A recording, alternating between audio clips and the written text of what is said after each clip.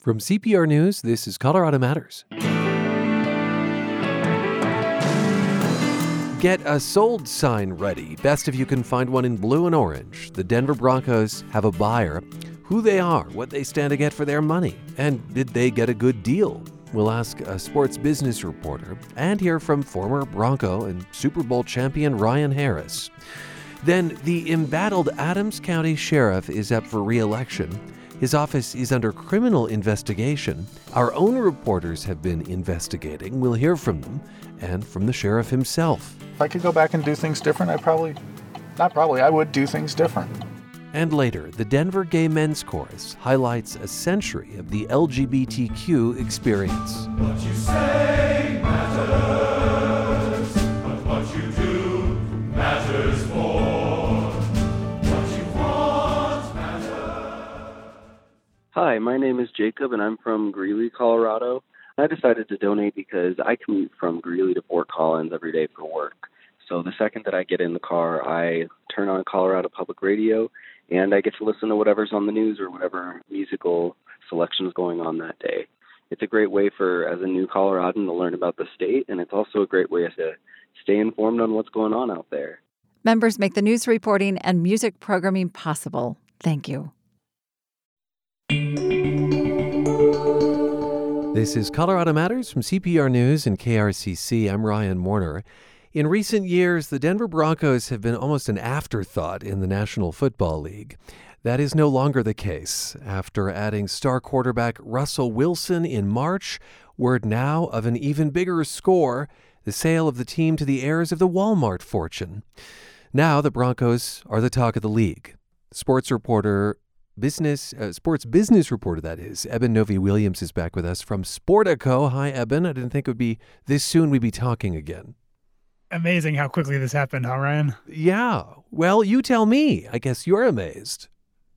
I am. Yeah, it's funny. This whole process really dates back years ago. The entire industry, the bankers, the lawyers, the investors have all known the Broncos were going to be sold. It was years plus of legal fights just to get to this point. And even the early part of the sale process kind of took a little bit longer than I think some people were thinking. And then boom, 24 hours after the second round bids are due, there's a signed agreement and Rob Walton is getting the team. It just shows that there's a lot of lead up sometimes, but once the rubber hits the road and the bids start coming in, sometimes these processes can be fairly quick. The Walton Penner family, along with investor and Starbucks board chair Mellody Hobson, apparently bid $4.65 billion. NFL owners have to approve. Assuming they do, what exactly does one get when one buys a football team? You get entrance into a very, very elite club, for one. Two, you get an asset that is almost guaranteed to spin off $100+ million of cash every single year. And if the past couple decades are an indication, you also get an asset that, in addition to spinning off that cash, is going to appreciate at an insane rate. If you look at just the last few NFL sales, 8 years ago, the Buffalo Bills sold for $1.4 billion. Now here we are, the Broncos sold for $4.6 billion. The appreciation of these franchises has happened so rapidly in the past decade. A lot of people think that's going to continue. So you get, again, access to this club. You get an asset that's going to give you a lot of cash on a yearly basis. And in some ways, if you sell it again in 20 years or 30 years, or your kids inherit it or your grandkids inherit it, it's probably going to be worth a whole lot more when they get it than it did when you bought it. And this is potentially generational, this ownership. I recall when you were on last time, Eben, that you thought it might go for more. Is this a bargain? It's interesting. I think the reason I think it didn't go for more is because Rob is, and I say this knowing that we're talking about very wealthy people no matter what. Rob is so wealthy, and he's so much wealthier than everybody else. I know that some of these other groups like Josh Harris, like the Clear Lake Capital co-founders, they understood very early on. Rob is worth $60+ billion.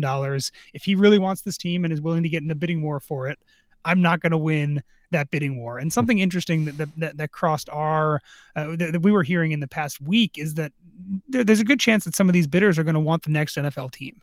And they're thinking in the back of their head, if I get into a bidding war with Rob Walton and we get it up to 4.9 and then he buys the team at 4.9, I'm now setting a comp for the next team that I might want to buy in the future. Oh. So a lot of these guys, I think, realized I don't want to be the stalking horse on this. I'm not going to win this bidding war. And in some ways, I could be making it more difficult or more expensive for me in the future to buy the next NFL team. So I think this could have gone higher if Rob was not involved, perhaps. And I know that's weird to say, just because I think he had a cooling process on the whole thing, just because, again, he's so much wealthier than any other NFL owner or anyone else involved in this Broncos process specifically, that I think the writing has been on the wall for a while.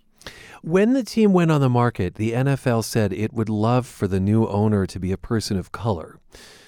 Rob Walton's statement specifically mentions Melody Hobson of Ariel Investments and Starbucks joining the ownership group. She is African American. Announcing her feels very much by design. Do you think that's true, Evan? Yeah, I think that's right in some ways. This was a complicated sale in that it was being conducted by Pat Bowlen's estate, in which case you don't have all the same typical levers and choices you have when you sell a team.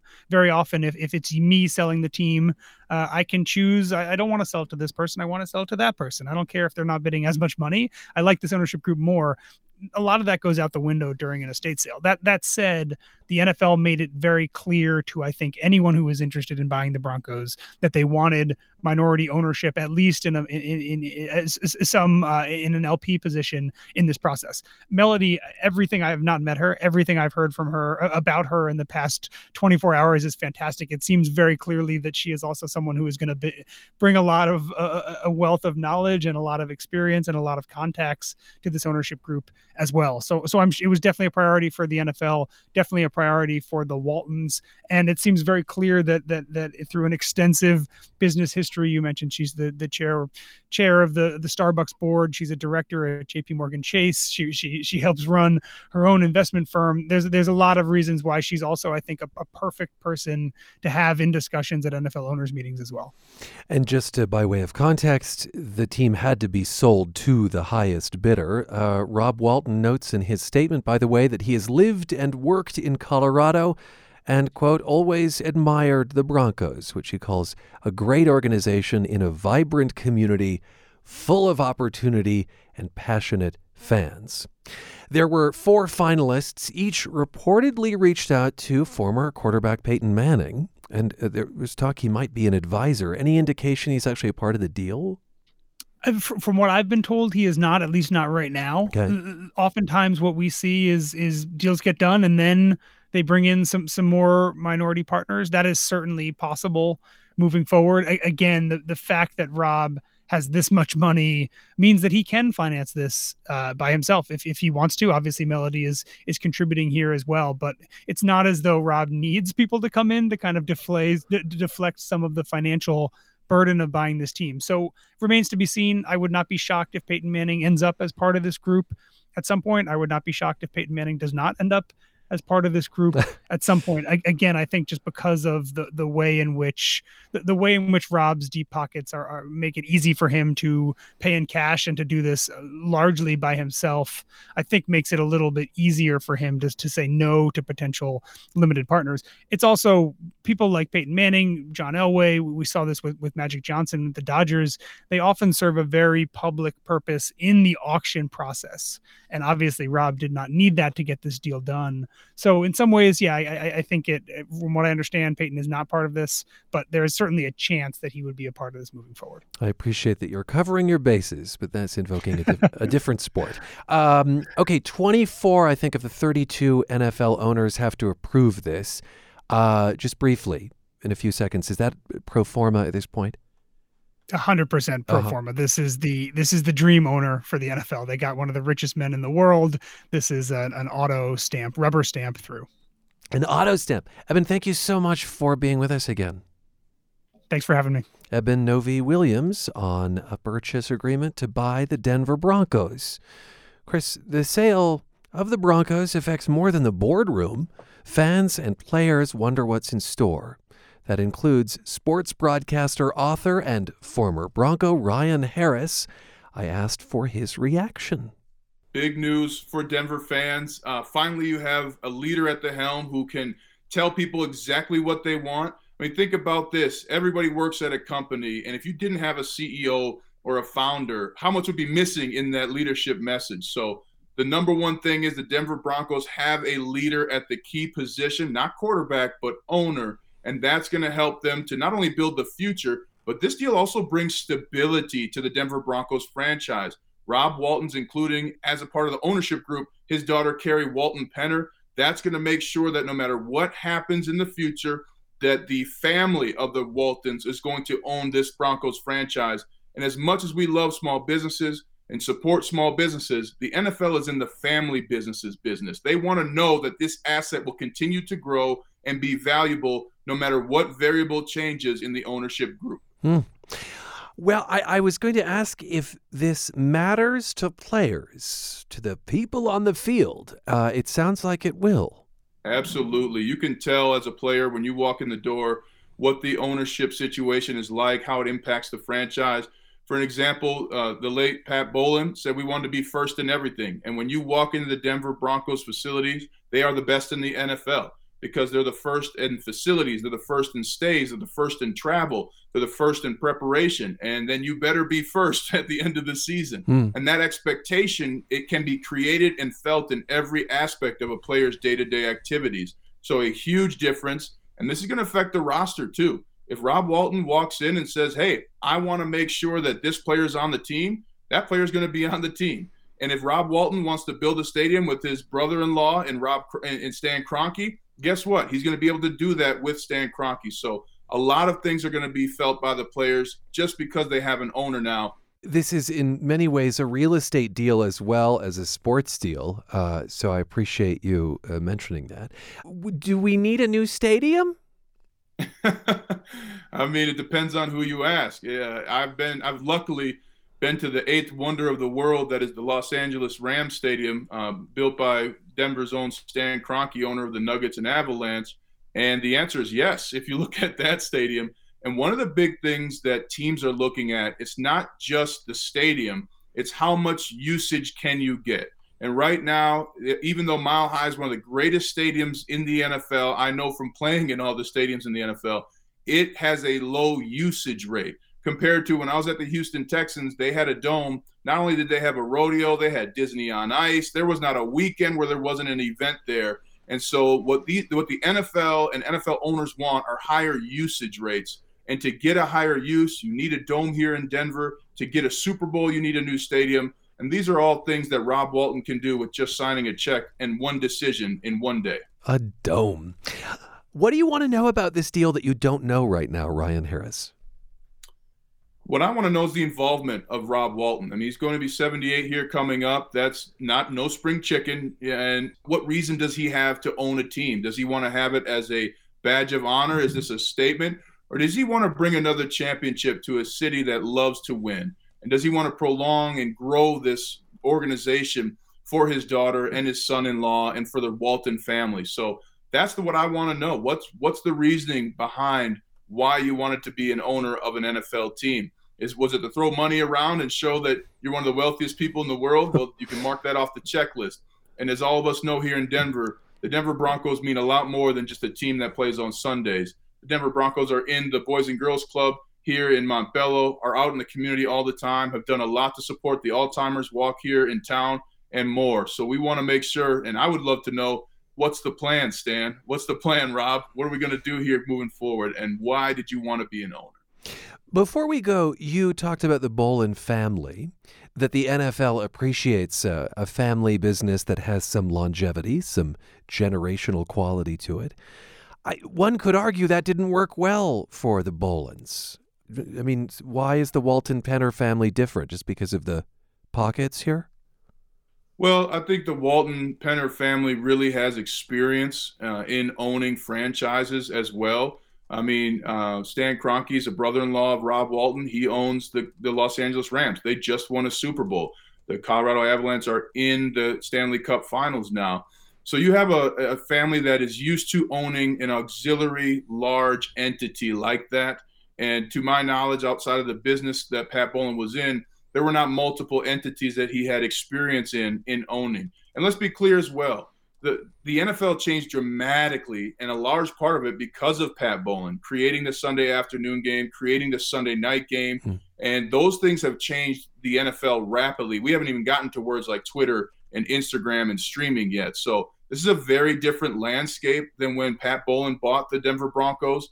And it's a landscape that the Walton family has experience in and successful experience in as a family.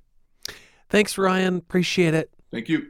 Super Bowl champion, former Bronco, and broadcaster Ryan Harris. He's also the author of Mindset for Mastery, an NFL champion's guide to reaching your greatness.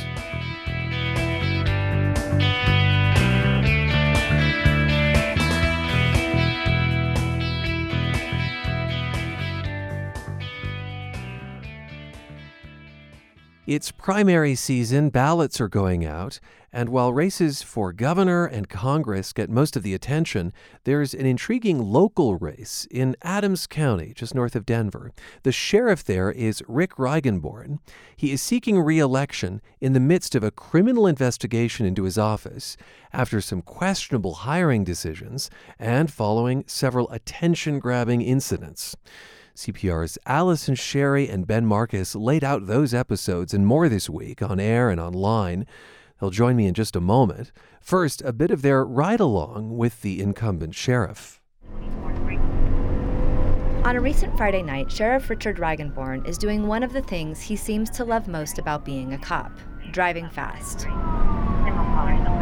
Reigenborn has his department-issued Chevy Tahoe going 110 miles per hour, expertly darting in and out of traffic on I-76. I'm sweating in the front seat, holding the microphone. There's some bumps. I'm trying to slow down for the bumps. You're good. Don't worry about us. We're fine. And I'm in the back, fixated nervously on the speedometer. I think this is the fastest I've ever been in a car. We're on a ride-along with Reigenborn, who at the moment is responding to a call of shots fired. When we get to the scene, in an industrial section of Adams County near Commerce City, there isn't much going on. Sounds like they may have just been shooting into the air. It was during that ride-along of all times that Allison and Ben got a chance to talk with the sheriff. They also spoke in his office, and they sat down with me. Thanks for being with us. Thank you. Thanks. Why did you decide to do this story? Well, I originally got a tip several months ago about a criminal investigation in Sheriff Rick Reigenborn's office in Adams County, about a few top commanders who were there. They're now ex-commanders. There were some criminal allegations into wrongdoing. There was some reporting at the time about this, but no one had really reported what happened, which was there's a whistleblower who was accusing the undersheriff and the then division chief of training of falsifying their training records, which is a pretty big deal in law enforcement. So that launched Ben and I onto this bigger story about the sheriff himself, how he got there and everything else going on in the 600-plus person agency in the state's fifth largest county. What did you find out about the sheriff, and tell me about him? The first time that I had remember hearing anything about him was he Facebook live streamed a chase in which he engaged as a sheriff in this chase and eventually arrested somebody on camera. This made a lot of headlines locally. When we interviewed him at his office, the first thing I noticed was this shrine to Captain America right behind his desk. He's got comics, he's got posters, all of this stuff. And there's this excerpt from a Teddy Roosevelt speech, Man in the Arena, as you first walk in, that's on his door. He's lived in Adams County his whole life. He didn't go to college. He apprenticed as a diesel mechanic. It was a police ride-along at the Brighton PD that changed his life. And he ended up volunteering time to work patrol after that, sometimes up to 30 hours a week. So he really loved being out on patrol. When he takes office in 2018, his first act is to walk the senior commanders out of the agency, put them on administrative leave. He then replaced them with these guys who are now under investigation for possibly falsifying training records. Sheriff Reigenborn says that they had bullied him, these commanders that he had walked out, that they had created a toxic culture. Some of these guys went to high school together. There's old rivalries that go back to the 80s. These commanders are suing, saying that they were walked out as punishment for supporting Reigenborn's opponent in the election. Reigenborn disputes that. Some command staff and above were walked out until we could figure out what the organization is going to look like. I think you have to take control of the agency, and you have to know who's going to be loyal to the agency.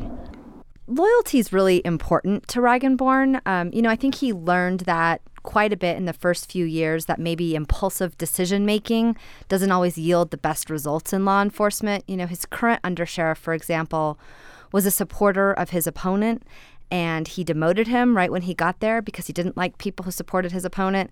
And that guy has now worked his way up and is now number 2 in the office. If I could go back and do things different, I would do things different. Because some of the people that I thought I couldn't trust, I absolutely can. Most county sheriffs rise through the ranks, but that didn't happen here. How did he become sheriff? So Reigenborn was a longtime patrol sergeant. He wanted to be command staff, had tested, but couldn't break through. He said that was part of the good old boys club, that if you were in that clique, that you could be promoted, but he wasn't getting promoted. So he runs for sheriff. An elected office? Mm-hmm. Yep. He can just go completely around the command staff and become the top guy. But first, in 2014, he loses to Mike McIntosh, who wins and serves until 2018. Reigenborn goes off to teach community driving school. He's a part-time detective at Mountain View in the meantime. And he's thinking of running again in 2018 against McIntosh. But first he meets with Sheriff McIntosh, the sitting sheriff. And he told me, he said, if you make me a lieutenant, I'll come back to the organization and I will not run against you. McIntosh said he was not interested. Reigenborn had, according to McIntosh, a spotty reputation in the department, had multiple affairs in the office, an out-of-wedlock child. But this was the midterm elections while Donald Trump was president. There was a blue wave. Reigenborn's a Democrat, and he wins easily. Yeah, I think he fundamentally ran because he didn't like the way he was treated. He wanted a higher position. He's trying to change the culture in the office now. And depending on who you talk to, he's either been effective at changing that culture or it's been a little dramatic in the first few years because of all of the changes he's made with the positions at the top. Aside from the kind of good old boys club, what is it about Reigenborn that kept him from advancing in his career before becoming sheriff? Yeah, it's a good question because he was there for a long time. He's obviously been loyal to the office. We heard from a number of people who have known him for decades that he's sort of gotten in his own way in terms of securing promotions. Back when he was on patrol, he actually threatened a former sheriff with a lawsuit because he didn't feel like he was getting under the SWAT team fast enough. Can you imagine threatening your boss of the lawsuit if you didn't get the promotion? We don't really do that. Most people don't do that. When he was a sergeant on patrol, he got in trouble with his direct supervisor because he was spending too much time in bars on his shift. One former commander we interviewed said he spent a lot of time in adult establishment bars in particular. Reigenborn says this is partially true. He thought the bars, particularly at closing time, were magnets for crime, but he was fighting with his superior about this. At one point, he was banned from going to the bars on his shift. So you can kind of see that there were some episodes through the years that sort of kept him from getting those promotions. He wasn't a hugely popular guy all the time. So he was essentially at strip clubs on his shift, but he said that was to root out crime. Yeah, I think he'd say there's documented evidence that police presence in areas reduces crime. So, is there going to be a burglary at a place when there's a uniformed officer standing in the back? Probably not. What does this mean for the residents of Adams County, by the way, whose ballots are hitting the mail? Well, there's the potential for a large settlement of taxpayer money to the commanders who allege they were unfairly fired simply for supporting his opponent in the last election. What's interesting, and I didn't realize this before we started reporting this, but there's a history of politically motivated firings in the sheriff's office in Adams County. 3 of the last sheriffs now have been sued over it. 2 settlements have come out of that, totaling about $2.5 million in 2 different cases to a whole bunch of people. This is a history in Adams County that we don't see in other sheriff's offices in the metro area. Impact on operations of the department is hard to gauge. There's so much going on with policing in the pandemic era, post George Floyd, to try to pull apart, our deputies leaving because of Reigenborn, his crime rising because of Reigenborn. There's no way to kind of pull that apart. But on reputation, we talked to lots of people who worried that the agency's reputation has taken a hit. You reported that Reigenborn replaced a bunch of top leaders in the first few weeks with some problematic replacements. Could you elaborate on that? Yeah, I'll talk real quickly about Mickey Bethel, who he put in charge of the Flat Rock Regional Training Center. It's a training facility. It was pretty well respected when Bethel took over anyway. Bethel had a history. He was at the Pueblo Police Department. He was charged with crimes in 2006 connected to a sex tape he made with his wife and another man. He was acquitted, but he was fired from Pueblo. He landed as the chief of the troubled Rocky Ford Police Department. There are a lot of stories about Rocky Ford. Then he came to Adams County. He is the one who's accused of logging on to a police training program and pretending to be Under Sheriff Tommy McClellan and doing the training for him.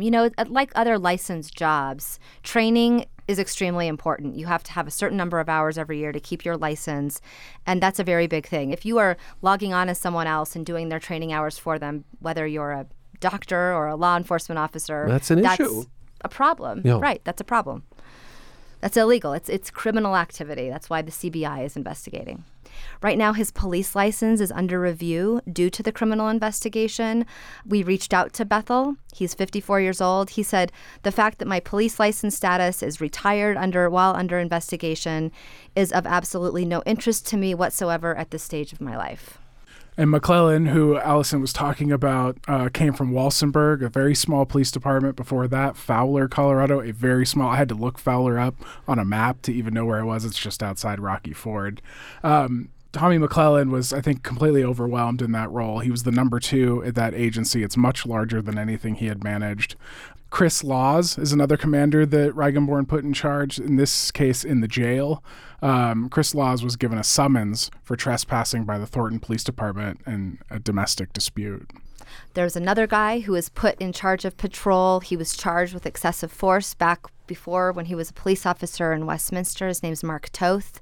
He was exonerated, but he went to a much smaller place in Mountain View. He was plucked out of there to run the patrol division in Adams County. He and Reichenborn have since parted ways.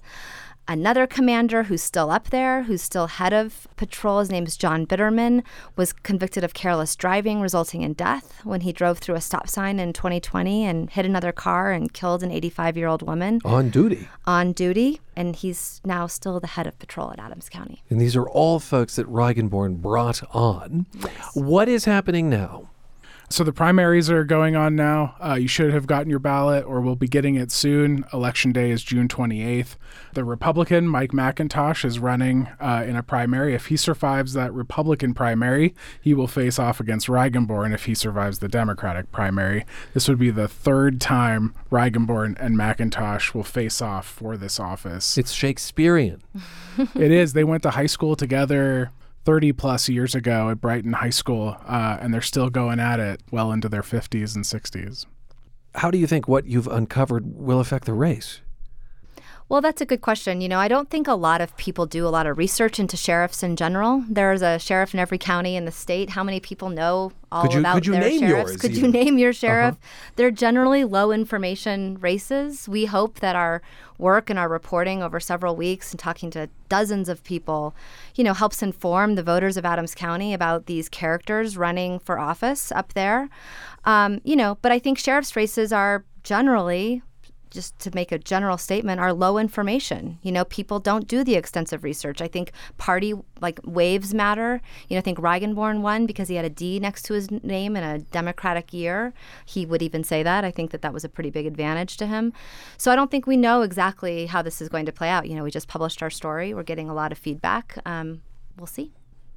Okay. Thanks for being with us. Thank you. Thanks. CPR Justice reporter Allison Sherry and investigative reporter Ben Marcus. Read their investigation at CPR.org. I'm Ryan Warner, and Colorado Matters continues in just a bit on CPR News and KRCC.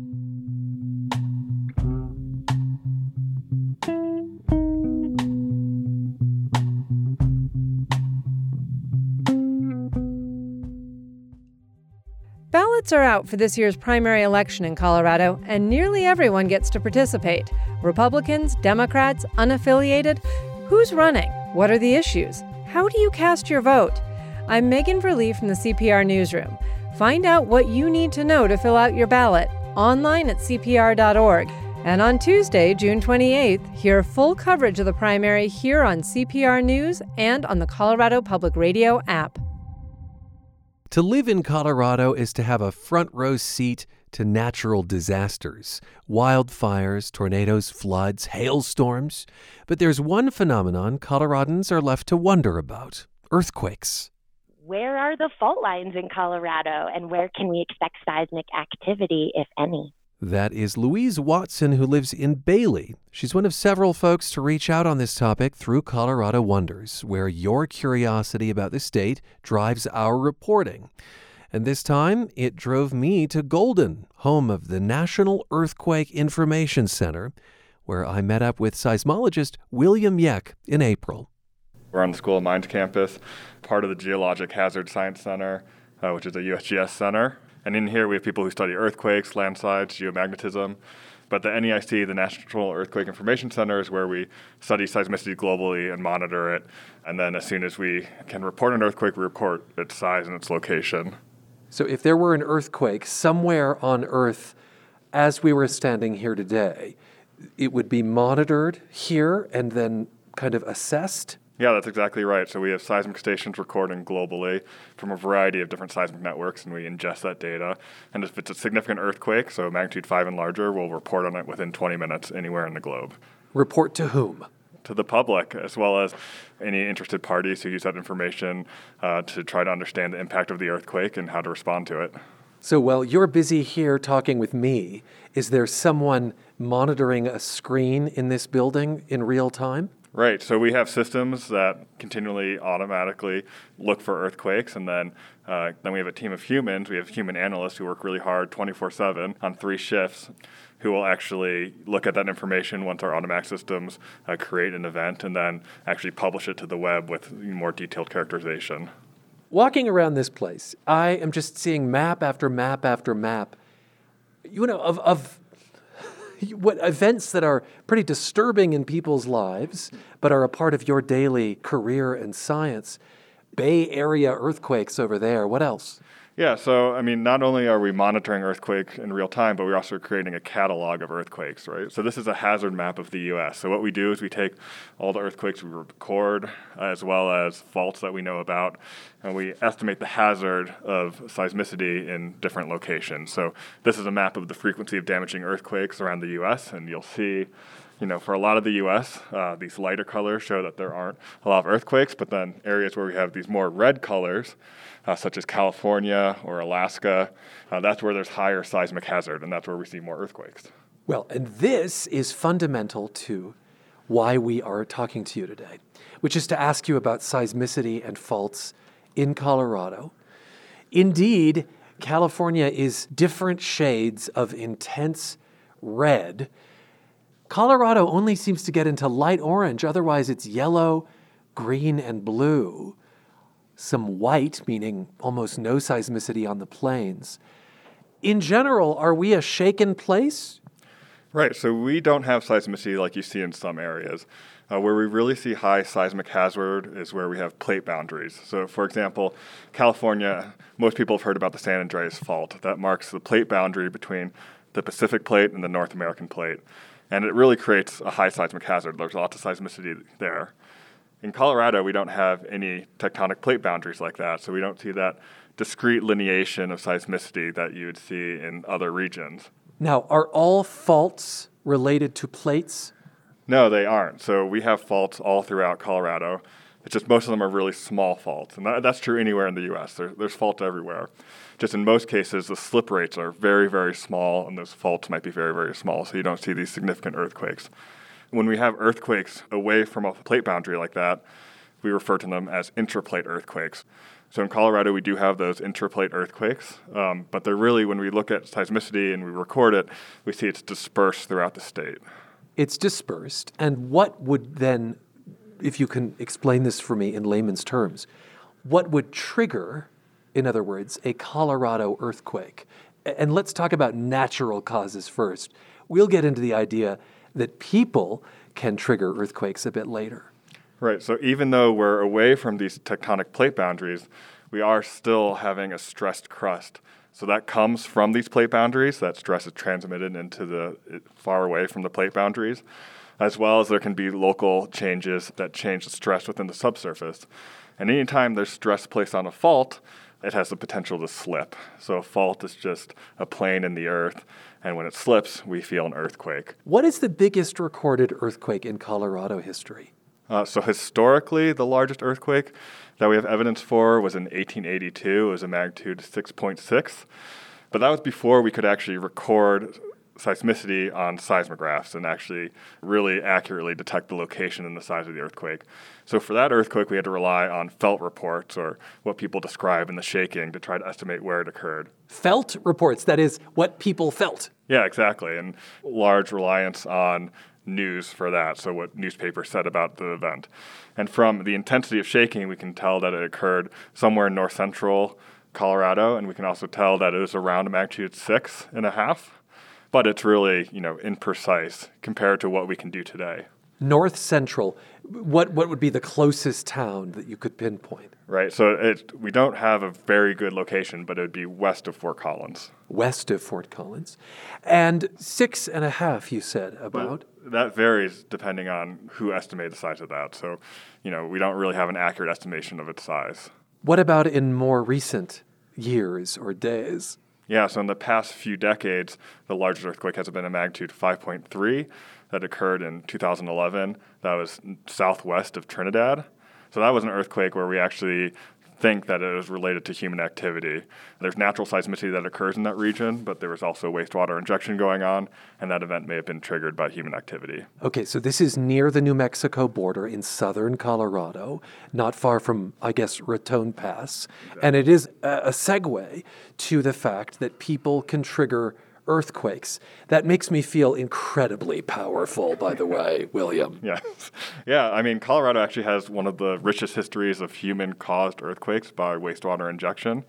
So some people might remember in the 1960s, there's a sequence of earthquakes that occurred in the Denver area, and that was caused by injection at the Rocky Mountain Arsenal.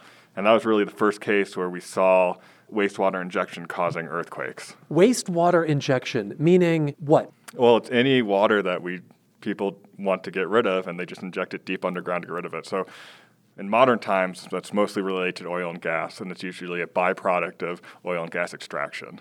And I know that as well there was some underground nuclear testing near Rulis in Colorado that had some seismicity, I think. Right. So a lot of seismicity, or really seismology as a field, a lot of the development came from monitoring nuclear blasts, because when there is a nuclear explosion or any explosion, it creates seismic waves, and we can record those and estimate the size of an earthquake. Colorado has a lot of areas where we do see these human-induced earthquakes. So the Raton Basin is one of them, and that's an area where we see natural seismicity too. In Paradox Valley, there's been induced earthquakes since about 1991 from fluid injection from a project from the Bureau of Reclamation. Then we've seen the Denver area earthquakes in the 1960s. In Rangeley, there was actually an experiment where we tested increasing pressure at depth and saw that we could cause earthquakes.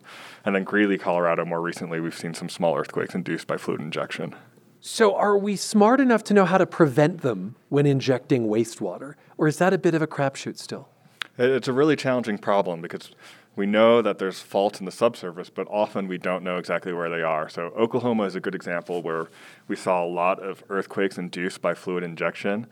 And we found that we don't really know where all the faults are. There's lots of small faults in the subsurface that just aren't imaged or weren't seismically active prior, so we just don't know they exist. So that is the key here, that if you are injecting where there are faults, that's sort of the magic recipe. Right, exactly. I mean, by definition, an earthquake is occurring on a fault. So it's just the size of the fault that really controls how large that earthquake could be. I'd like to ask you about a specific experience, a felt experience in Colorado Springs. Shall we go over to your office? That sounds great.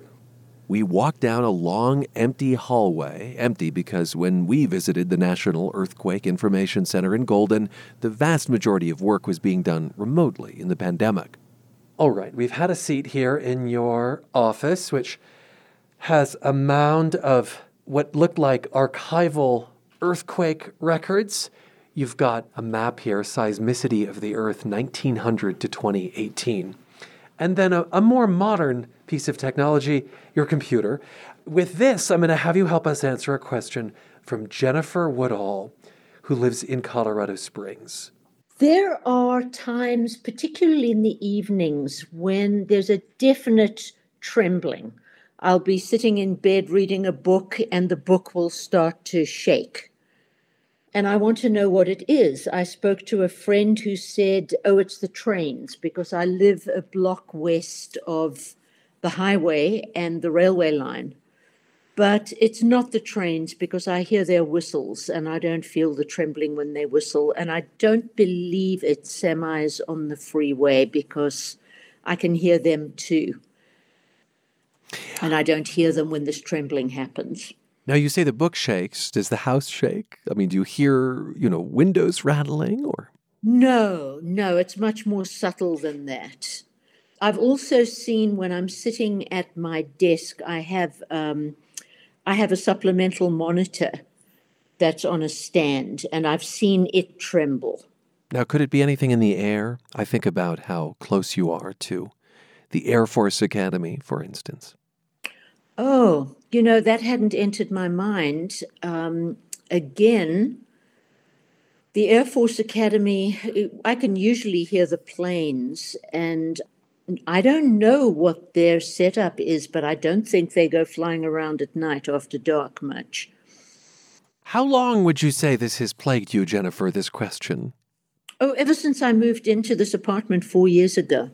William, do you think she's feeling earthquakes in the heart of Colorado Springs? There is seismicity throughout the state, so it's always possible if you're in Colorado that you could be feeling an earthquake. Here on the map, I have a map of all the earthquakes that we've cataloged in Colorado, and we can zoom in and look at Colorado Springs. And we can see that there's not a lot of seismicity in the area around Colorado Springs. Anytime anyone feels an earthquake or thinks they feel an earthquake, they can report it on our website in a Did You Feel It report. And then we'll have analysts who will actually look for it and see if it's associated with an event. I see 3 circles that are mostly in the foothills west of Colorado Springs. What do those represent? Right, so these are earthquakes, but this is a catalog that I pulled up from decades of seismicity. So we see that there's not a lot of earthquakes over decades, and some of these are more recent. There are a few earthquakes that occurred near Ellicott, Colorado. In 2018, we see here, one in 2020. So there are earthquakes in the region. That's east on the plains east of Colorado Springs. Right, but these are all very small earthquakes, which in many cases probably would not be felt, or at least not widely felt. One thing that stood out to me about those comments is that she reported feeling earthquakes at the same time at night. Earthquakes are random. They can occur at any point of time. So if you're feeling something and it's occurring around the same time of day, it's unlikely that that's an earthquake, because you wouldn't see that sort of temporal pattern. Okay, so you think she might want to keep digging? Yeah, I think it's likely that it could be something else. But that said, I mean, you could report that you felt something that you think might be an earthquake, and someone will look into it. And if they find an earthquake, it will be posted on our website. Have you been in an earthquake, William? I have never felt an earthquake, ever. It's an embarrassment being a seismologist, but I would love to feel one sometime. Unfortunately, Colorado is probably not the best place to get the chance to feel an earthquake.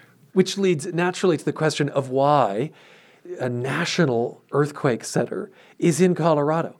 Maybe the best place to have an earthquake center is far from a lot of seismic activities. I don't know.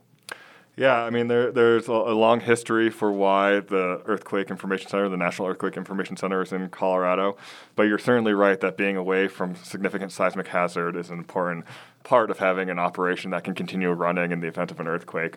Thank you so much for answering these questions for us. Yeah, happy to do it. Seismologist William Yeck answering a Colorado Wonders question in April about earthquakes in our state. If you have something you'd like us to check out, enter your question at cpr.org/Colorado Wonders. When we come back, marking a century of LGBTQ experience through song. This is Colorado Matters from CPR News.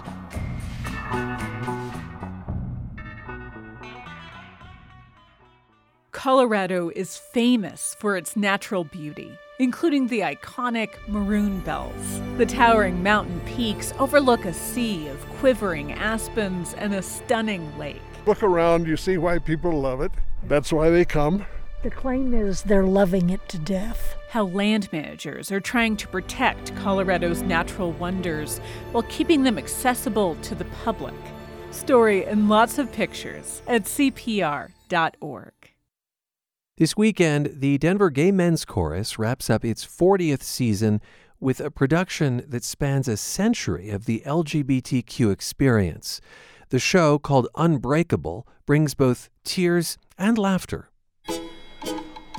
Are you gay? Are you fey? Are you belting out Broadway? Do you saunter and sashay your way through life?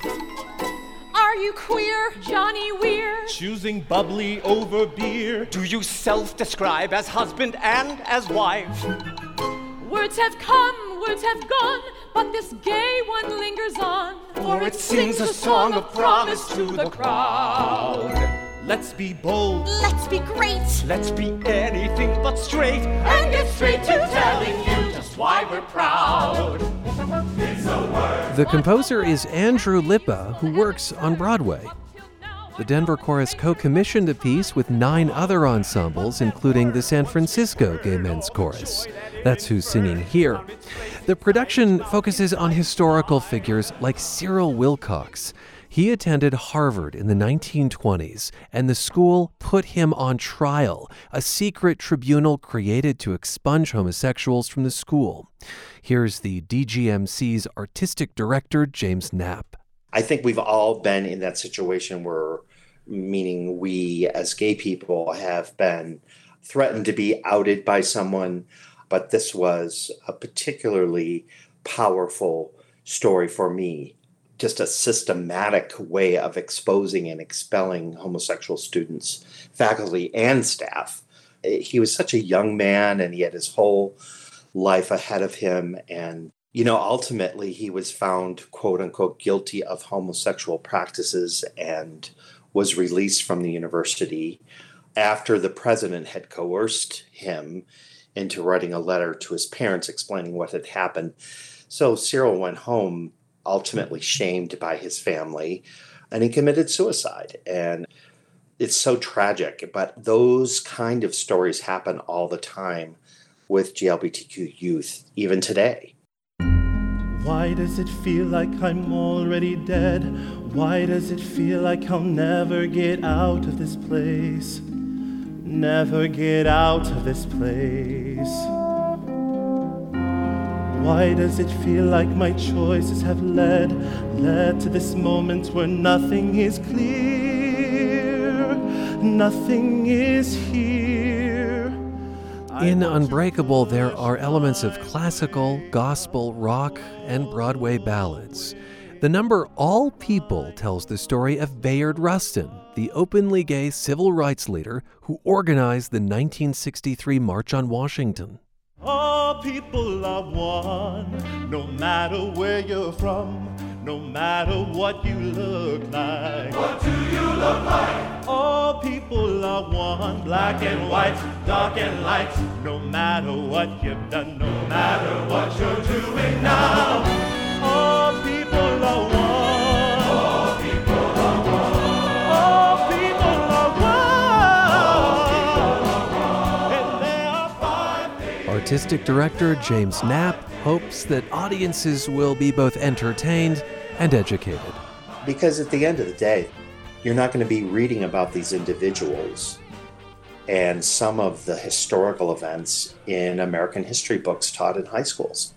And if we don't share our stories musically, if we don't share our stories through art, through literature, it will be lost. And if we drive that through our mission, we will not fail.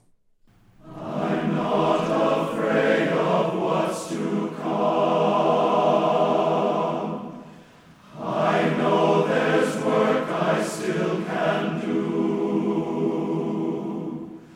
With you my hands are strong. With you it can't be wrong. I'm right where I belong.